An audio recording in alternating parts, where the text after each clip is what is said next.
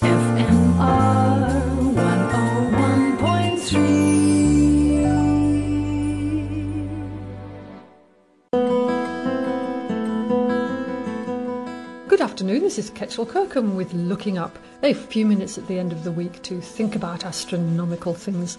Now, you may have heard me mention the Meerkat radio telescope, the biggest radio telescope in the world, which is there in the Karoo in the Northern Cape.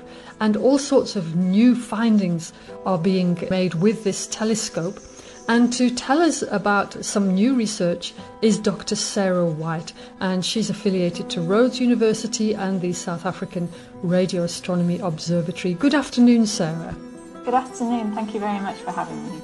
It's a pleasure. Now, you've been looking at what's called a radio galaxy. In other words, a galaxy which detects things which you can see through radio telescopes, and all sorts of unusual shapes are coming out of it. Tell us about this. Yes, so we call it a radio galaxy because around this supermassive black hole at the centre, there's stuff that's falling onto the black hole, and it generates, in some cases, these very powerful radio jets. So we're detecting this radio emission using our radio telescopes. And what's really interesting with this particular radio galaxy is that we're seeing features that we've never seen before. Meerkat is just the most amazing telescope. I'm really excited to be using it. And one of the things we've seen are these things called threads. So we have actually witnessed this in another radio galaxy, and that was unbelievable to start with. So to see it again with another deep image using Meerkat is awesome. But we also have these features known as ribbons. So that's where the jets, maybe a long time ago, they carved out kind of a tunnel in the surrounding medium, and then the black hole, that activity surrounding the supermassive black hole switched off. And so that emission that was in the tunnels kind of fades away, and you get this very nice kind of ribbon effect. And then more recently, the supermassive black hole switched on again, which is why you see this brightening in the radio close to the supermassive black hole. That's amazing. So what you're saying is that, normally we look in the optical realm at a galaxy and you see a spiral or a blob. It's quite a contained kind of shape. But what you're saying is that now you're seeing in different spectra of light, you're seeing all kinds of shapes of ribbons and threads coming out of galaxies, and somehow these are connected to the activity of a black hole, the supermassive black hole in the centre of the galaxy. But now you said something quite unusual here. You said that the black hole switches on and off. What on earth is that about?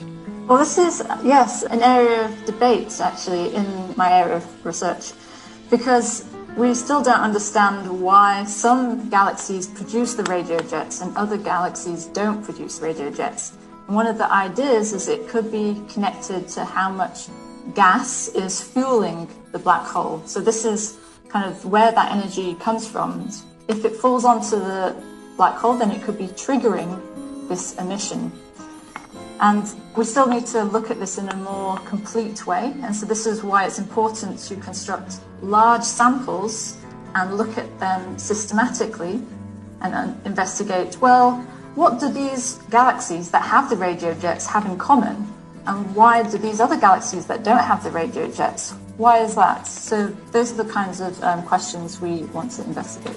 Actually, one of my students, a master's student called Katlea Sejake, is using Meerkat to follow up a larger sample of these radio galaxies and finding all sorts of interesting morphologies, one of them being a radio galaxy that almost looks like a corkscrew. It's creating these jets that change direction. So it's not just a ribbon effect, it's actually a spiral, almost a helical kind of structure, which is really cool because that indicates that maybe the supermassive black hole at the center is spinning, like a spinning top, one of those children's toys that we play with. So yes, if we continue these observations, then we can start to understand all the different impacts on a galaxy's morphology, not just in the optical, but also in the radio. That is absolutely amazing. Wow, there's sort of ribbons and streams and tunnels and threads and now corkscrews out there. Dr. Sarah White, thank you so much for telling Fine Music Radio listeners all about the weirdness that is the universe. Thank you. And for now, this is Ketchel Kirkham wishing us clear skies.